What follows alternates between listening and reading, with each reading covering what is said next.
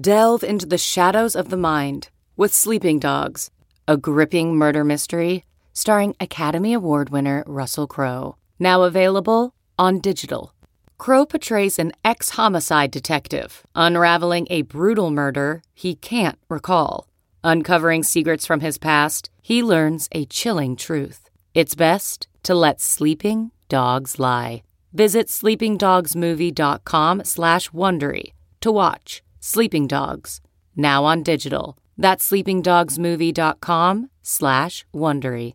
CarMax is putting peace of mind back in car shopping by putting you in the driver's seat to find a ride that's right for you. Because at CarMax, we believe you shouldn't just settle for a car. You should love your car. That's why every car we sell is CarMax certified quality, so you can be sure with upfront pricing that's the same for every customer. So don't settle. Find love at first drive and start shopping now at CarMax.com. CarMax, the way car buying should be. Hey, they're offering a Pinecone toilet seat. Time now for... Some aspects look like we're really ready to play. Other aspects look like we just got off Willie Nelson's tour bus. Overreaction Monday! Hey, you know, that's a double-edged sword. It's kind of like watching your mother-in-law go off a cliff in a Cadillac. You know, you got mixed feelings. Here's Pat, Pete, and Dan. All right, a lot happened this Saturday. With national implications, finally. It was a newsworthy Saturday, and nobody called in a bomb threat to any stadiums, at least that we know of. Quick update on our friend Connor. He's getting arraigned this week. I promised you I'd be on this story, Pat. Yes. We know you love a good bomb threat story. Gotta do a good bomb threat. Getting arraigned. Facing up to 20 years, no more than 20 years, quote, with or without hard labor, end quote. Oh. Good God. Imagine hard labor in that Louisiana sun. Would you have to cut your Bama bangs in prison? They make you go high and tight in there? I think they might. I don't know. I don't see a lot of prisoners rolling around with Bama bangs. That's all. I would cut mine as a matter of self-preservation. That's a good point. This kid's in for a world of trouble. He's lucky he is not. He got out. They $120,000 or $100,000 bond. Like, dude, if that guy is of a different ethnicity, he ain't getting out. You call in a bomb threat. Yeah. You don't. Oh, he was just joking. We'll let him out for $12,000. He'll be back. Yeah. He's lucky. So yes, we'll see what happens. Lucky. Funny. He's lucky till he ends up really unlucky. Comic story only because nothing bad happened. I'm pro district attorney on this one. So we'll see what happens. But that is my update. We'll have more in the ongoing saga of the Bama bomber. Dumbest fraternity brother ever. You think we can get the first interview when he gets released from prison? I don't know. I don't know that we're really a favored media outlet at this point. Yeah, I'm not sure we've positioned ourselves well for that. A standing offer to come on the pod, though. I'll extend it right now. We have very few of these. Like, I'm not sure I'd take Nick Saban, but I'd take you. I want to know how much the bet was for. The bet, he calls in, for those who do not recall, some clown kid at Alabama said his friend was losing a bet in the Florida LSU game and decided to call in a bomb threat at LSU to stop the game. Presumably this was the over, right? It was a big bet. So the moron calls the non-emergency line of the Baton Rouge police and thinks that call is not going to be traced. Should be arrested for being that dumb.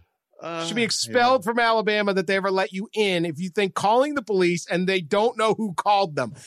Hint, they do. Okay? It's not an anonymous line. This isn't Crime Stoppers. Even then, they know who you are. They just won't tell, supposedly. Anyway, he said it was a big bet. By college kid standards, though, like $20 is a big bet. Yeah. Like $50. I got 50 on this game. Oh my God. 100 is like unthinkable. Yeah. Yeah. 100 may move your friends to panic on your behalf. But that means you might be going to do hard labor in the Louisiana sun as the Bama fan with all the LSU fan criminals because you wanted to save your buddy 100 on the first half under because he called before halftime. I think it's crazy. So let's rank the great criminal mysteries. The last criminal mystery we had of this caliber was, remember the bag drop in one of the federal basketball cases involving Munish Sood and the sandwich? And all we wanted to know was what kind of sandwich it was. Yeah. Right. And we still don't have an answer to what kind of sandwich it was. I still think I want to know the sandwich type more than the amount of the bet. I am going to ask around again. I asked, and somebody associated with the case said they would get back to me on that. What was the sandwich? It's the little stuff that keeps me up at night. Yeah, I want to know, what Brian Bowen got at the Shell station, Brian Bowen Sr. when he met Kenny Johnson. There's a lot of details to these criminal sagas we need to find out. Yeah, it's all the fun. How often do you drive by that Shell station, Pat? You know what? I did, Friday, as a matter of fact. So, yeah. Just give a little toot. The best part of trials is the little details. There was this great one in the Aaron Hernandez trial. I mean, we're way off the rails here, but we'll get back to it. He did play college football. We're the crime podcast. Yeah, we might as well be. We're going to get to it soon, but in a moment. So Aaron Hernandez and this guy, Alexander Bradley, who Hernandez later shot in the face, and then Bradley allegedly shot in the face. Bradley says he did. And then Bradley was going to kill Aaron Hernandez. But they were friends at this point. They go on a vacation to Florida. And one of the funniest details was, as they're telling the story that I wanted to stop and get more details, was they drove to the airport and were so late for their flight to Florida for a week that they just left their bags in the car and just checked in and then flew with no luggage. And I'm like, wait, what? What were you going to do? Like, you that disorganized? Like, I'm like, what? Can I have Your Honor? Total side thing. I don't think this will do guilt or innocence. But what? Then they went down there and they spent $10,000 one night at Tootsie's Cabaret in South Florida. But they also were staying in the La Quinta Inn, sharing a room like an hour north because to save money. Oh, my God. Like, you two idiots. What are you doing anyway? Not all criminals think things through really well. Yeah. And Bradley goes, La Quinta, right by the Hooters. The jury in Boston knew which La Quinta in Palm Beach County it was. Like, okay. So here's the thing. We've all been late going to the airport before. At a place like LAX where the rental car place is like 3 hours from the terminal and you're like counting the minutes and white knuckling and cursing every red light. How often have you fascinated what if I just pull my rental car up and leave it? Oh, sure. What'll happen? Like, we've all thought about that at some point. Billy Reed, the former Sports Illustrated / Courier Journal writer, supposedly did that in Atlanta, and the car was found like 100 miles away, stripped. That may be urban myth, but it was a good hack story. That's a good story. Yes. Good story. All right. Biggest news of the weekend, as far as I'm concerned, was Tua Tagovailoa getting injured. Got his ankle rolled in the Tide's 35-13 victory, I think it was, over Tennessee. Dr. Nick Saban has diagnosed as a high ankle sprain. There was a procedure done. 1 to 2 weeks out for Tua.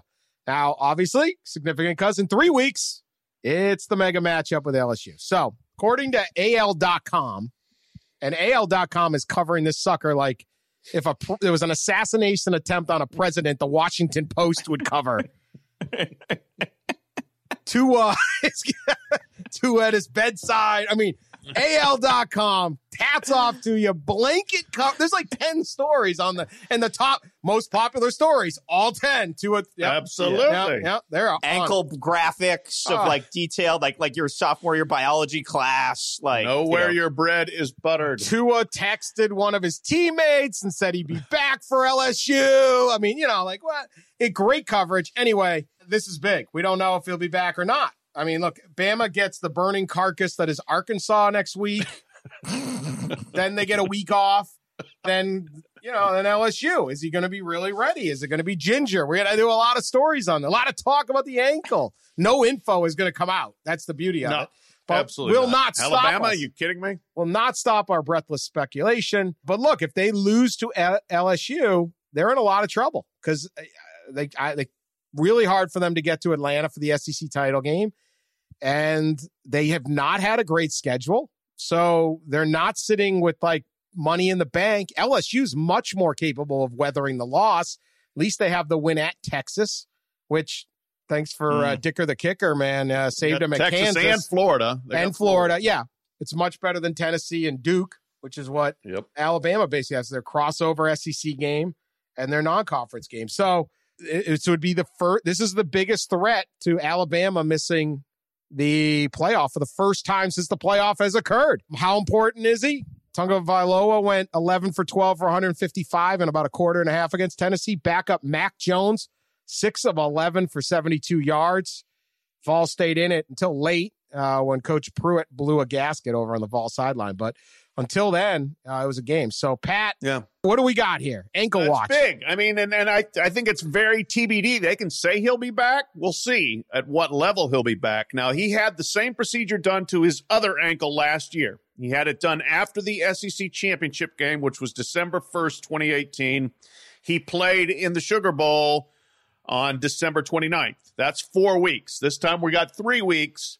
You know, maybe he would have been ready to play if it had been a 3-week window too. And he played well against Oklahoma, but Oklahoma's defense was terrible. So we'll see. You know, is he sharp? Is he really ready? He's got to be, because, I mean, I watch Alabama play, and sometimes, you know, for a series or two, they look really good. And for a series or two, they look sloppy and loose and do stuff wrong more than you expect from a Nick Saban team. They've got a lot of young guys on this team. They've had injuries and things of that nature, but they do not look like a super buttoned-up Alabama team to this juncture. So not having Tua at the top of his game, I think, leaves him very susceptible to being beaten on November 9th. To piggyback on what Pat said about the susceptibility, which I think is very real, they've started 7 true freshmen at times this year. They're obviously excellent on defense, but they are not the smothering, mauling, marauding defense of Alabama that we've maybe known in the past. But Tua, with his ankle in flux, was pedestrian by Tua standards in that Georgia game. Obviously, he was only 10 of 25, 2 picks, very human. Now, obviously, he goes and has the surgery. He was good against a bad Oklahoma team, and then he obviously had the pick 6 that just basically flushed that national title game down the toilet. He had 2 picks in that game.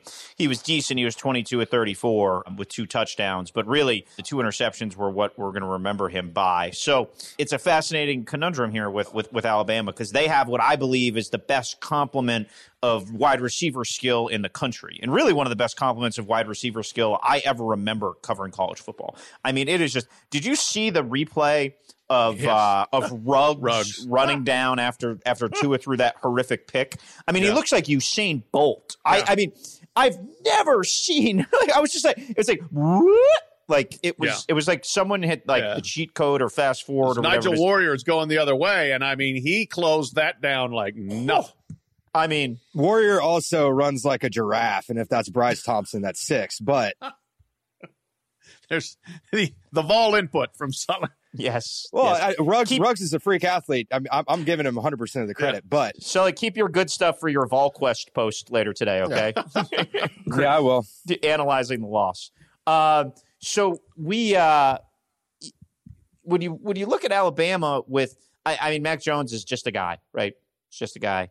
And they don't have the same caliber of tailback maybe that they've had in the past, where they can just line you up and pound it down your throat into oblivion. I feel like this is a good Alabama offensive line, but this isn't an elite, overwhelming, top 5 unit in the country type Alabama O-line. So, yeah, it's the Tua's ankle is the biggest story in the sport until he either goes under center or does not go under center in that LSU game on November 9th. Yeah, massive implications. Bama's been in every title game, and I don't know if LSU isn't favored in this game on the road. I'm going to be interested to see what the line is on this thing. I agree with all you guys. It's still Alabama, but there's definitely some rattle to these wheels. We'll get to wheels coming off the cart later in Oklahoma, but did you just invent that term? There's some rattle to these wheels. Is that like some southern NASCAR, man? Okay, all right. Bad setup. Got a bad setup. I covered a lot of NASCAR, man. I've been to Talladega too now. I don't know they say that. By the way, Henry Ruggs supposedly ran a 4.25 40 last March at Pro Day. Now, I never believe 40 times. Not when they're that Even low. if that's like only exaggerated by a tenth, that's really fast. Not until they get to the NFL Combine. Then the numbers real. Yeah, there's a lot of guys who ran a 4.1 in high school, and then all of a sudden they're 4.5. Yeah, but he can go. He can go. So the other thing on this game, Coach Pruitt, Jeremy Pruitt from Tennessee, he does have a way of forcing his way out of this podcast. I hope this is a good enough loss, which seems to be the narrative for some of the Vols, that he stays for another year, because we could do your civic duty, man. Keep Coach Pruitt. Is there a fund we could donate to Sully to keep him around just for fodder's sake? He's already Jeremy Pruitt and Iowa just make their way onto the podcast. I don't know. But anyway, everyone was watching the game. So Tennessee's in this thing. It's 28-13. Yeah. And they get down to the goal line. They get stuffed 3 times. They run it right up the middle pretty much, which, in case you didn't know, Alabama's defensive line is the strength of their program. Hey, I don't know. Maybe the D-line coach former D-line coach from Alabama would know that. I don't know. But he got stuffed all 3 times. And then they get to 4th. Jarrett Garantano, instead of running a play, kind of freelances, decides to just sneak it over the QB pile, and the ball gets fumbled, and Trevon Diggs takes it 100 back the other way. Game's over. Pruitt goes nuts. He is screaming. He is pointing. He is holding me backing all over Garantano. He also grabs his face mask. It was not really a violent thing, but this ain't Junction Boys time anymore, so that got a reaction. Pete, your thoughts on the outburst, which got certainly a lot of discussion out there in the world? I think with Coach Pruitt, there has been throughout his tenure a distinct lack of self-awareness of how he's viewed. If people think you are the Neanderthal Hoover High coach who stumbled into an SEC job, you cannot act like the Neanderthal Hoover High coach who stumbled into an SEC job. You have to know what all vegetables are that are major market vegetables, right? You have to have enough pop culture awareness to not compare your program to a sinking ship. And if people think you are a Neanderthal meathead, you cannot grab the face mask of your quarterback. And it was interesting. He went inside and kind of pulled it like that and jerk his head. You cannot do that, Jeremy Pruitt. Nobody could do that, but especially Jeremy Pruitt can't do that. And I don't care how mad you are. This is not 1976. All right. This is a revolved and refined time that we're living in terms of treating players the way they should be treated. And Jeremy Pruitt simply failed at that last night. And not only were his actions completely unforgivable, but also just not knowing who he is and how he's viewed, and how, if some Sunbelt coach did that, it may make a mention and there may be a post. But Jeremy Pruitt doing this at a time of historic ineptitude for the Tennessee program, at a time when people are questioning your intellect to lead the program, is just one of the dumber things I've ever seen a head coach do. Yeah, he snapped, no doubt. And completely agree. The days of football coaches grabbing the face mask are over. Okay, in terms of don't worry about it. It's a very bad look, and I'll get to what it connotes here in a second. But I mean, the thing that amazed me, I tweeted about this, and I said, that's an anachronism. That's a bygone thing. You can't do that. And I said, now, if Garantano freelanced the play and just totally went rogue, and if you look at the replay, you can pretty well figure out what the play was supposed to be and whether it was just a missed check or whether he totally went solo. If I'm the coach, I am ticked at him, and I'm mad at him, and I'm going to yell at him, and I'm going to bench him, but I'm not going to touch his face mask or any part of his body in the process. But the reaction when I tweeted that, holy moly, was it interesting. Because it was not just the usual stuff about female anatomy, homosexual slurs, and you've never played a down of football, which I did. I played high school football. My coach was Gary Barnett, who went on to take Northwestern to the Rose Bowl and Colorado to the Fiesta Bowl, and he did grab my face mask during a game in 1982 because he was really ticked at me because I got penalties on consecutive plays. I didn't like having my face mask grabbed, and that was 1982. I remember it. It wasn't a big deal. I still love Gary Barnett, but I remember it, and I didn't like it. And I guarantee football players today really don't like it. Are you, you know, Al Bundy? Do I know Al Bundy? Yeah. He scored 4 touchdowns against Polk High. I tackled him on one of those. Should we get Pat a Polk High letter jacket? He didn't get in. He didn't get in on one of those touchdowns. Anyway. Sorry. Here's the other thing that came in the responses that kept coming and kept coming and kept coming beyond all that, beyond you never played and you're, you know, a weenie and a whatever, et cetera, was a lot of the really like dark web coded language that you get in America these days. Cuck, beta, incel stuff. And if this is the kind of mentality that's feeding into college football, I'm concerned about college football. I can understand some of that element having this feeling like that's the last bastion of masculinity or something in America. It's not a very good mentality to bring, though, into the sport, in my opinion. Leave that in your politics, man. Okay? Let's not make this a moral referendum on the wussification of America. I think that's getting into some real odd territory there. So if you want to debate whether or not football coaches should grab a face mask or not, that's fine. Has nothing to do with snowflakes, nothing to do with participation trophies. It has everything to do with whether you can deal effectively interpersonally with your players. Jeremy Pruitt can't. I would concur with both of you guys on a lot of this. I mean, look, the face mask thing, you know, it wasn't a big tug, but I think my thing is this, like it goes kind of to Pete's point. Like you have to realize who you are and where you are. Now, if you played football at any point, a coach grabbed your face mask. Certainly, if you played in the 70s, 80s, 90s, right? I don't care if it was Pop Warner, I don't care if it's high school, whatever. But they got into you on a practice field or whatever they did in private. This isn't a practice field. This isn't a high school game. This isn't a high school. This is national television. You're running this huge business. You're paid to run this huge operation that's the front porch of the university and all this crap. You have to be smart enough to know you don't do this anymore. I thought Jeremy Pruitt, regardless of the face mask, he just looked out of control and sloppy. And this is a guy that makes 100 mistakes a week. He's a bad coach. You know, this isn't Nick Saban and you go, God, you know, Saban's super competent and this kid just went nuts. It's like, all right, well, what were you doing running those plays on second and third down? Why didn't you have more creativity? What you messed this up. And then I look like the key play of that game to me was the late hit earlier in the game when I think it was Darrell Taylor. He hit Mac Jones, Alabama's Mac Jones, after the pass. It was a clean hit, and it ends the drive. And Bama's only leading 21-13. And Taylor gets up, he lays on him, and then gets up and kind of pushes him down. And I thought it was a weak flag.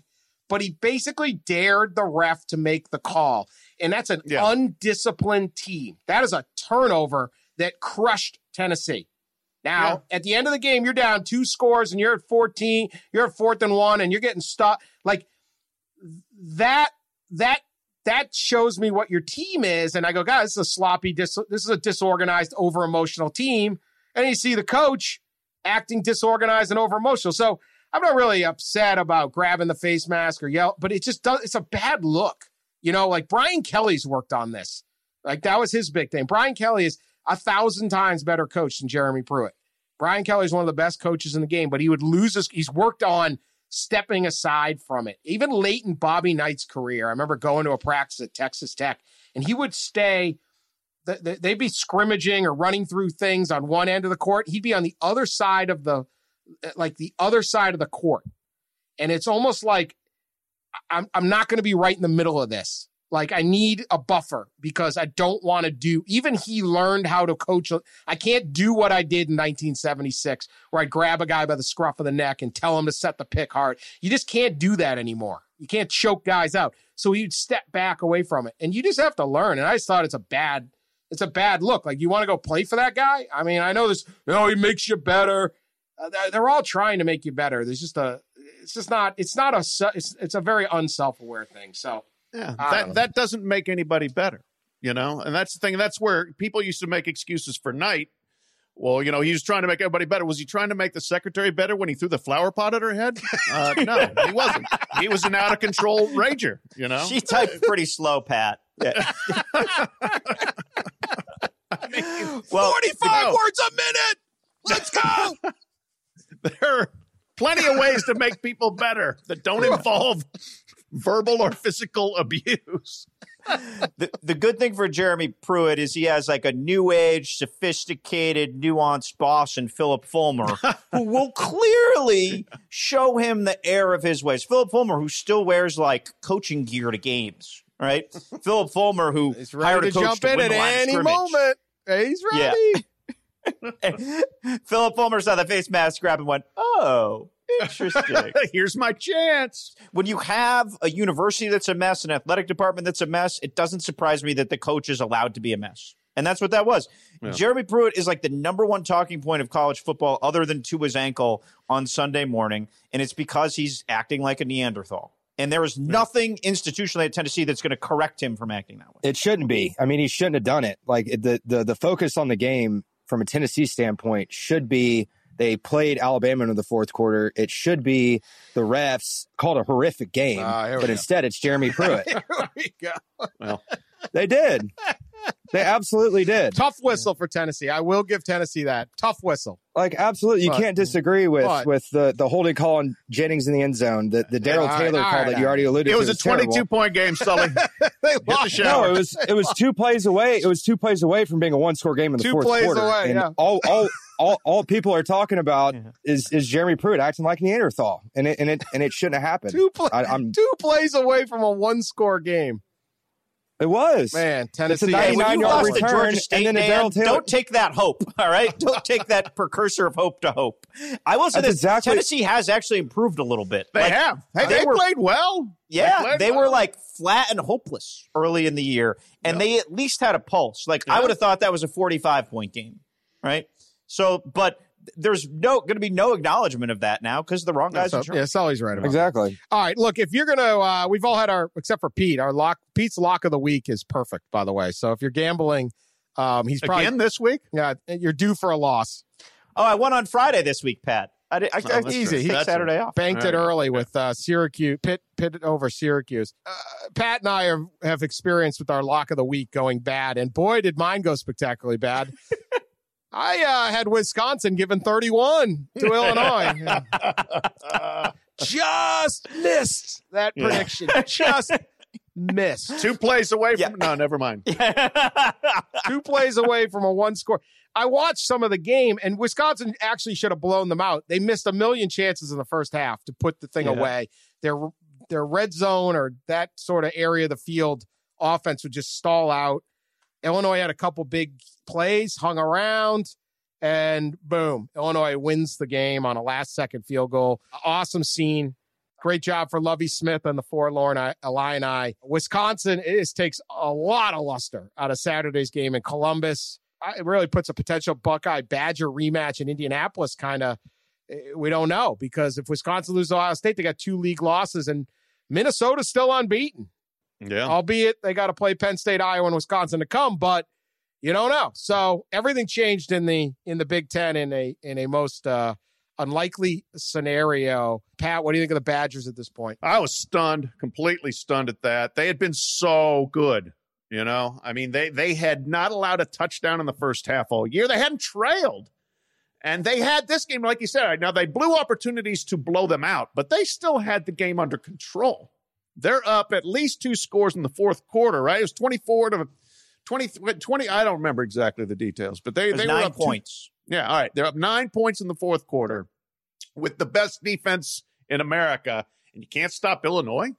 I mean, that's bad. So obviously, you know, whether they had just played not very good teams or they had played over their head or whatever, but to have that come crashing down in that way is a brutal loss.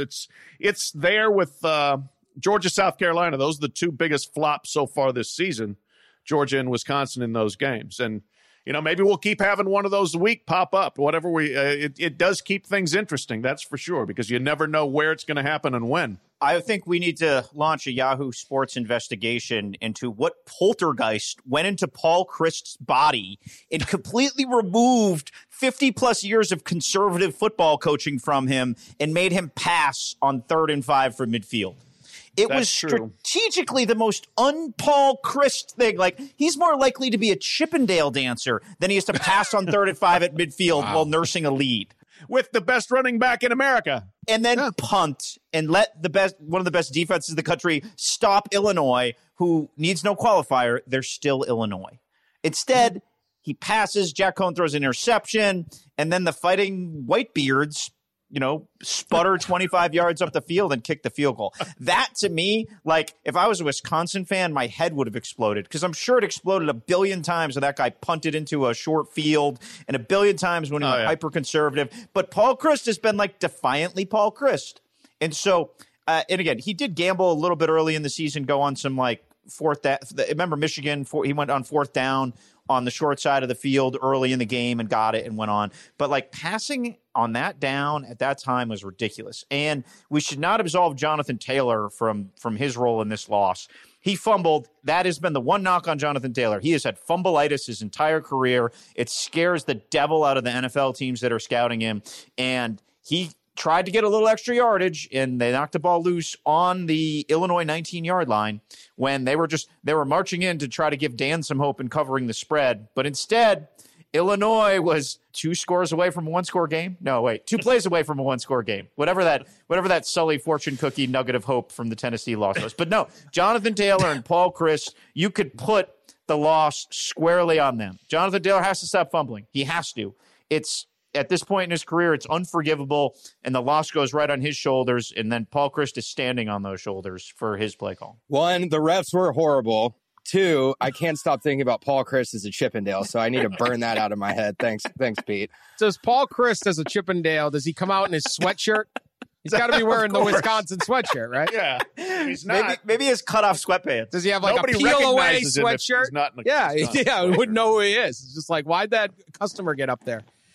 He's got peel-away Wisconsin sweatshirt, and then I don't want to know what's under there. And then, really, is Tennessee's team slogan going to be, do your civic duty, man, or 2 plays away from a 1-score game? The 2019 Vols. It's one or the other. There are more options, because you could call it the ghost holding in the end zone. Yeah. I mean, there's plenty of different. Right, stay on the Titanic. There's 3 or 4. Don't panic. Stay on the Titanic. They should stick the reffing crew on the Titanic, is what they should do. By the end of the year, we get a top 10 Tennessee motivational slogan. Most entertaining 2 and 5 team. Don't panic. Stay on the Titanic. Don't panic. Stay on the Titanic. Don't follow the rats. Yeah, don't follow those rats. They don't know what they're doing. All right, Penn State, Michigan. Harbaugh predicted they'd make a big stand here, and didn't look good at halftime. 21-zip. Penn State was rolling, the whiteout, the whole thing. Credit the Wolverines coming back. 28-21 late. The pass into the end zone gets dropped. 1 drop away from a tie game, pretty much. Tough deal for Michigan. I did think they showed something. Penn State has not gotten the respect of some of the other big name unbeatens, but they're still here. Wisconsin isn't anymore. And I think that Ohio State-Penn State game becomes the game of the year in the Big Ten, maybe. I think you got to make it at that point. So what were your thoughts on that game, Pat? Yeah, I watched most of it, and I will give credit to Michigan. They rallied when I thought they were going to get blown out. And it was interesting. It was, kind of your classic Harbaugh grandiosity. Told Maria Taylor coming out of halftime, this is going to be our Michigan's finest hour. Sounded good, and it almost was good. I mean, they were there. They were in position to pull it off. Shea Patterson, I thought, played maybe his best game I've seen him play. He was gritty. He was resourceful. He was creative. He was clutch.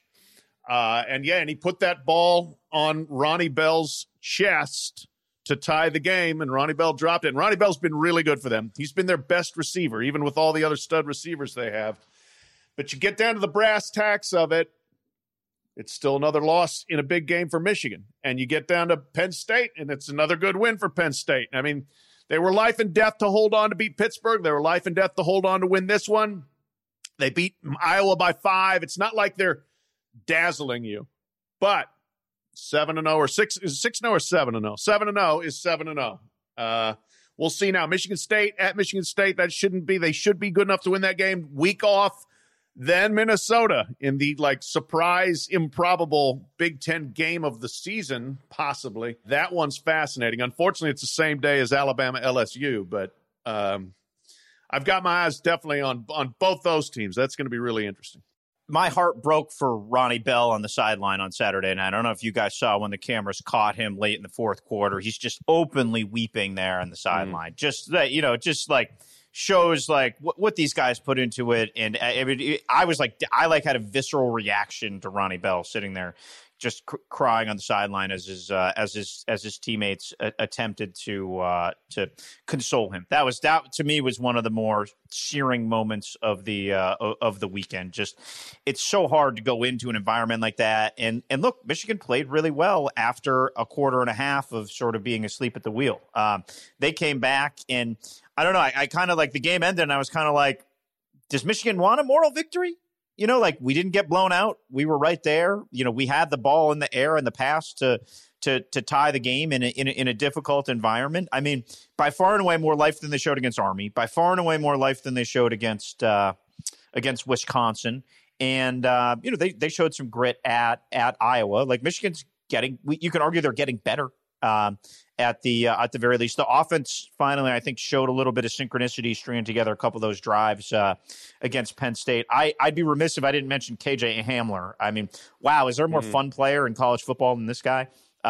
He's another 4.2 until he gets to the combine speed guy. But look, 3rd and 4, 3rd and 5, or whatever it was late, Ricky Ronnie calls a little bit of a gadget play. They motion him into the backfield and then hand the ball off to him. And they let their and Pat wrote this in the takeaways, 176-pound, ramrod go through and pick up a really, really difficult run for a first down. So credit Franklin for getting the ball in the hands of his best player at that point and giving him a chance to do that. But that was really a fun game, and I think we'll learn a lot about Michigan on Saturday night. Dan, will you be there when the Irish go to Ann Arbor? I'll be watching, probably. I'm going to go over there. All right. God forbid we suggest you attend a college football game. Go to Gasoline Alley. Yeah, no, get in the way of drinking. It's Saturday night. Right. Come on. That's fair. Expect me to work. Yeah, we'll see. I don't know. They got to make a stand at some point here because it's not working. Yeah. Speaking of disasters, the Sooner schooner crashed. Yeah, that was dramatic. It sure was. Looked like they tried to take the turn a little tight there. Here's what intrigued me about the Sooner schooner wreck, and we're glad everybody apparently is safe, including the horses. We know Pat, noted animal. That's right. Don't go killing off the horses just so you have a damn wagon go around the field. Did you see all the junk that fell out of the Sooner schooner when it? Yeah. What? First off, I had no idea there were people in the Sooner schooner. And then there was Gatorade bottles and there was just junk, trash. What is going on in this? This has taken the mystery. That old stadium at Baylor where they had the tarp. What was that stadium they called down there in Waco? Oh, McLean Stadium? Yeah. They had some other name to it. No, not McLean's, the new one. The old one. Oh, that's right. It's the new one. The old one had a funny name. Anyway, Pete, look it up. You've been there. We've been there. They had that tarp, and I was always like, what's under the tarp? What are we hiding under what's hidden under the tarp? Floyd Casey Stadium. Lloyd Casey. Yeah, it was Floyd Casey. Floyd Casey. Yeah, that place was a dump. Well, there was a tarp. I was always like, are there bodies under there? Do we have secrets? And now I'm wondering what's in the schooner. What is going on in this schooner? It's like the back of my car. A lot of junk. They're hitting the Oregon Trail after the game. This has got to be the spot. Does Barry Switzer go back there and drink beer on Tuesday nights? And Coach Switzer is absolutely got some business done in the back of that schooner, right? There used to be a mattress back in the 80s or something back there. What the hell is in the what is in the schooner, Pat? A lot, apparently. I think that probably a lot of the trade secrets for why Oklahoma's been this good are kept there. It's who would ever think? It's kind of a good stealth location, hidden in plain sight. Keep your game plans. Yeah, I'm looking at this. There are cups. There is. This is like a popcorn bag, like a blanket. What? It looked like if a carry-on bag exploded on a flight. It was like all like, shampoos of a certain size. And yeah. And did you see how quickly they carried it off? It was almost like they had prepared for this. Like all of a sudden, 50 dudes show up and they just carry it off. They carry the, gotta get the game going. It's like, yeah. The cheerleader. The Roughnecks is what they call them, right? Yeah. They came running to the rescue. They did a good job. I'll give it. RUFNEX. I mean, whatever. Right. But yeah, it's not the first time the schooner's tipped over. I will say that. It has happened before. It's occupational hazard if you are driving the schooner, I guess. I don't know what you're doing inside that schooner. That is terrifying. They had a press release. That was my favorite part. I'm going to try to find it here. But it was weight distribution was what it was. I have the statement. Yeah. Oh, yeah. Okay. Yeah. It was we believe it was a result of weight distribution among the riders in the rear of the wagon. So they had like 3 individual. So they had like 2 on one side or something. I don't know, but who knew? I didn't know anybody was in there. Well, a place that's so sophisticated they come up with a fight song that says "Boomer Sooner, Boomer Sooner, Boomer Sooner, Boomer Sooner." They can also come up with, a lot of surprises in the old Sooner schooner. All right, here's the other most baffling thing that happened in college football that I saw. The end of the BYU Boise State game. Great win for BYU. Boise was without their star quarterback, Hank Bachmeier, but Boise gets within 3. BYU, they kick off. There's 3:17 left in the game. They kick off to BYU. BYU gets the ball on the 25. They fair catch. Ball's lined up at the 25. 25 plus 10 means you got to get to the 35 for a first down. They put the point of the ball at the edge of the 25. Like, this is how they do it. They go 3 downs. They get stuffed on a. I thought it was a bad spot to begin with, but they get stuffed on this QB sneak or whatever play they ran. I don't remember. The ball is clearly at the 34.5-yard line or the 34.75-yard line. It is not at the 35-yard line. Yet somehow this chain gang, the refs call out the chain gang, which is unneeded because 10 yards is 10 yards. And this chain gang lines it up only 7 yards. I don't even think they pull the chain tight. They did it to the 30 and went from there. And it was like the biggest Homer crowd I've ever seen. This chain looks loose, there's knots in it. I'm watching it on TV, it looks like a power cord in my garage. And hey, first down. Now, look, we make fun of the refs sometimes. It's a very hard game to officiate, and pass interference or there's a lot of tough calls. This is not one of them. No. 25 plus 10 does not equal the 34.75-yard line. What was that, Pat?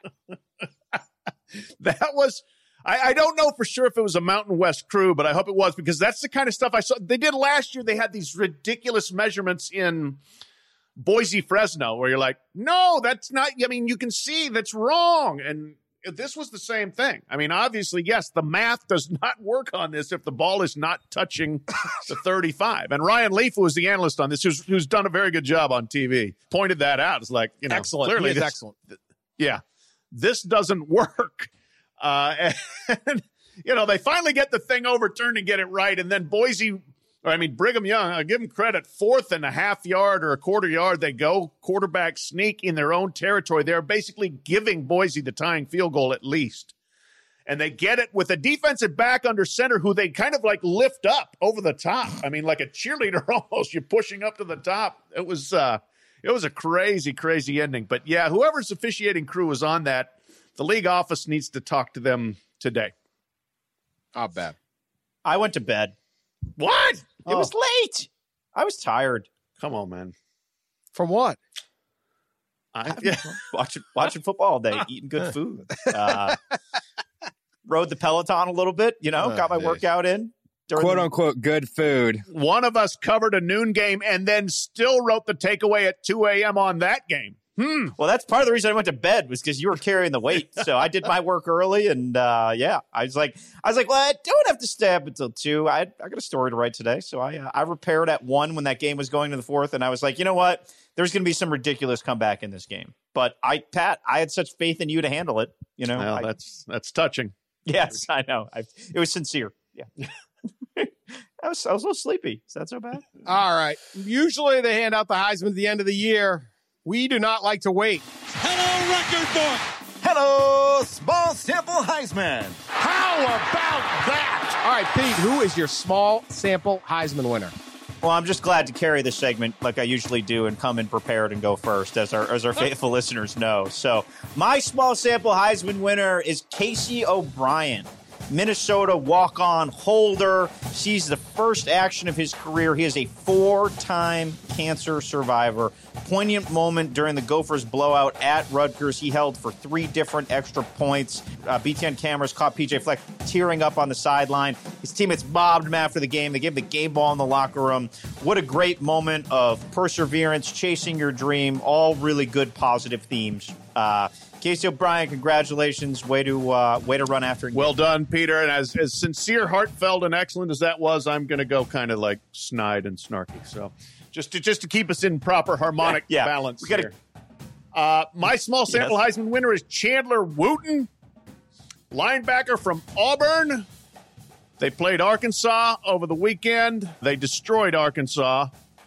In the game, Chandler had 1 tackle, 2 assists, 3 total, but the real reason he is winning my small sample Heisman, he intercepted the worst fake punt of all time. If you saw the play where Arkansas snapped it to the punter and then had him try to basically throw a 2-hand chest pass over the up blockers to somebody coming in motion across, or actually not in motion, but running across the field, he predictably threw it way too high, way too far, and directly into the hands of Chandler Wooten to make that play just perfect. If it had been incomplete, it wouldn't have been as good. So to intercept it, that elevated that play to the single worst fake punt of all time. Chandler Wooten, small sample Heisman winner. Not the worst fake punt of all time. You're going to go that Colts? Yeah. That wasn't really even a fake punt, man. That was just a line up and run a terrible play. They were supposed to punt. They move everybody away except the snapper and the quarterback. Or they make him a quarterback. There are 4 New England Patriots. It wasn't a fake. Yes, there were 4 New England Patriots standing there, and they snapped it. I was at that game, and when they did that lineup, everyone was like, what is this? And then they snapped it. I've never heard a press box erupt in laughter. And then they sack them. It was the easiest. That actually could work if it wasn't so well defended. That play was kind of creative.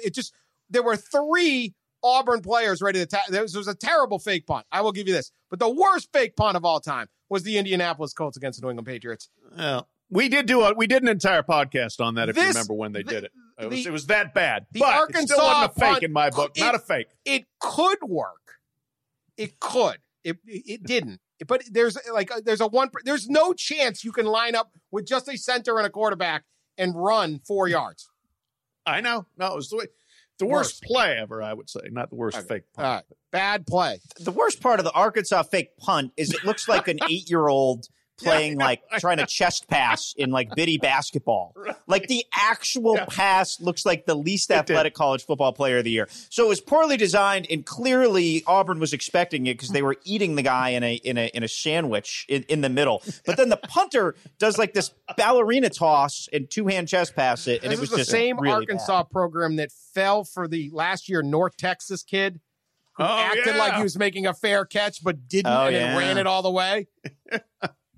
Tricky people there, the Hogs. Yeah, they've yet to win an SEC game under Chad Morris because he hates, love, and suspended those guys for hitting on the Mississippi State dance team.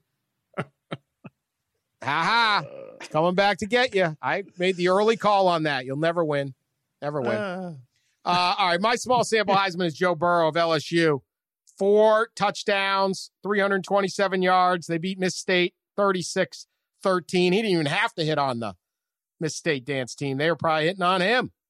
That's what happens when he's thrown 29 touchdowns this year. Also survived when he got sacked. A guy pulled his pants down. I don't know if you saw that. Oh, yeah. Yeah. Not fit for family entertainment. He joked after. I heard there was supposed to be a full moon in Starkville tonight. Well done, Joe. Unflappable Joe Burrow. So you win the Heisman for me, buddy. All right. We've said a lot of mean things on here. Can we say something nice? Pat Forty, let's start with you. Do you have anything nice to say?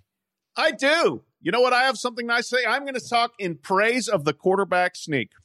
We're talking about a sport that has become spread throw, 18 analysts, analytics, technology about everything. 3 of the biggest plays of the weekend were quarterback sneaks, the most elemental. Our guys push against your guys, and we see who gets a yard. Michigan against Penn State. Shea Patterson scored when they finally excavated everybody off of him and found him at the bottom laying on the goal line with the ball. Tennessee, Alabama. Obviously, that one didn't work out so well for the sneaker, but a momentous play.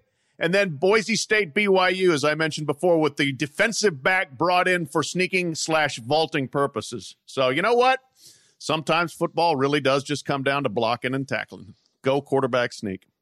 I'm going to say something nice about Vanderbilt coach Derek Mason. Through all the frivolity we've covered on this podcast, we did not cover Mason's sort of grandstanding post-game press conference with the SEC Network after Vanderbilt beat mighty Missouri at home on Saturday.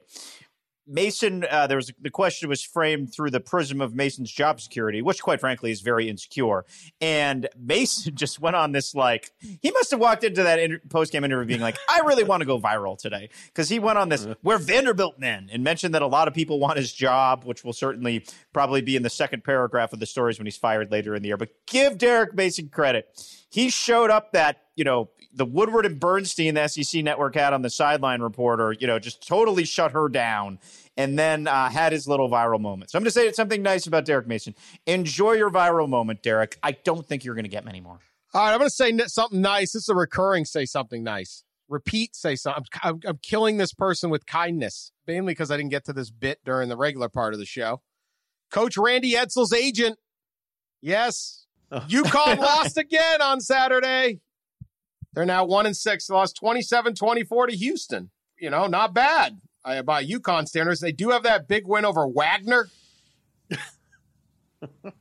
Coach Randy Edsall, his agent, negotiated an incredible, a portfolio of bonuses, on weird bonuses. Not just do you make a bowl game or do you graduate a certain number of people, but just basic things that happen in the game. So you would think a coach that lost his 6th straight game and has only a victory over Wagner would not have earned any bonus money on Saturday, but no! Randy's got 4 large in the pocket right now because of these 2 random stats. UConn's defense had more sacks than Houston. How much was that one worth? $2,000. $2,000. UConn had 3 sacks. Houston had 0. Also of note, UConn gave up more points. But hey, $2,000. And also a classic here, UConn had a better third down conversion rate than Houston. UConn went 6 of 15, and Houston was just 3 of 11. Also, Houston had more points, but that didn't count. So $4,000 for Randy Edsall. He's up to $44,000 in bonuses this season, despite losing all the games except the Wagner one. Do we know who the AD is that agreed to this contract? I don't know. Yeah, it's David Benedict, the same guy who's there who hired him. He who also probably not coincidentally gave up on football and shuttered it to an independent, perhaps hoping no one would notice this stuff. So we are shining the light in darkness on this podcast, Dan. We can never let this bit die. All credit goes to By Berkowitz. At By Berkowitz, Steve Berkowitz is an editor at USA Today. He keeps track of all these things. I mean, I know they pay these coaches a ton of money. So like the coaches, $4,000, that's nothing. Really? It's nothing? It's $4,000, man. That's how out of touch. Because I get that. I get when I criticize this thing. It's only $4,000. Really? No.